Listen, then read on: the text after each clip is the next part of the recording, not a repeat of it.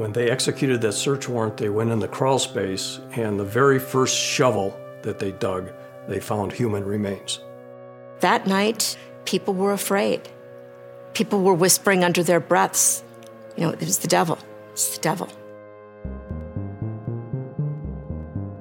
From Audio Boom and Woodcut Media comes a chilling new series, What Makes a Killer? I'm Jennifer Natoso, and I'll be your host.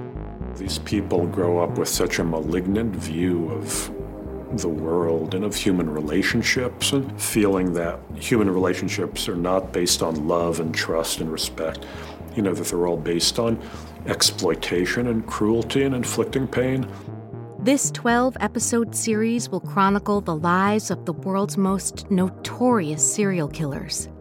In every episode, we'll trace one killer's origins, examine their behavior, and follow their path of bloodshed. He cleverly developed a program to destroy the bodies, get rid of the bodies, left no evidence. This was a very clever killer, very clever killer. At one point, chillingly, he says to the detectives, clowns can get away with murder. We'll feature intimate interviews with case detectives, family members, survivors, and experts to uncover how they became killers. I think he killed so many people without being caught because of the fact that he looked like everyone else. He did what successful serial killers do.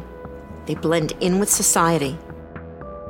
This season, we'll be discussing Joachim Kroll, Ed Gein, John Wayne Gacy, Fred and Rosemary West, and Jeffrey Dahmer.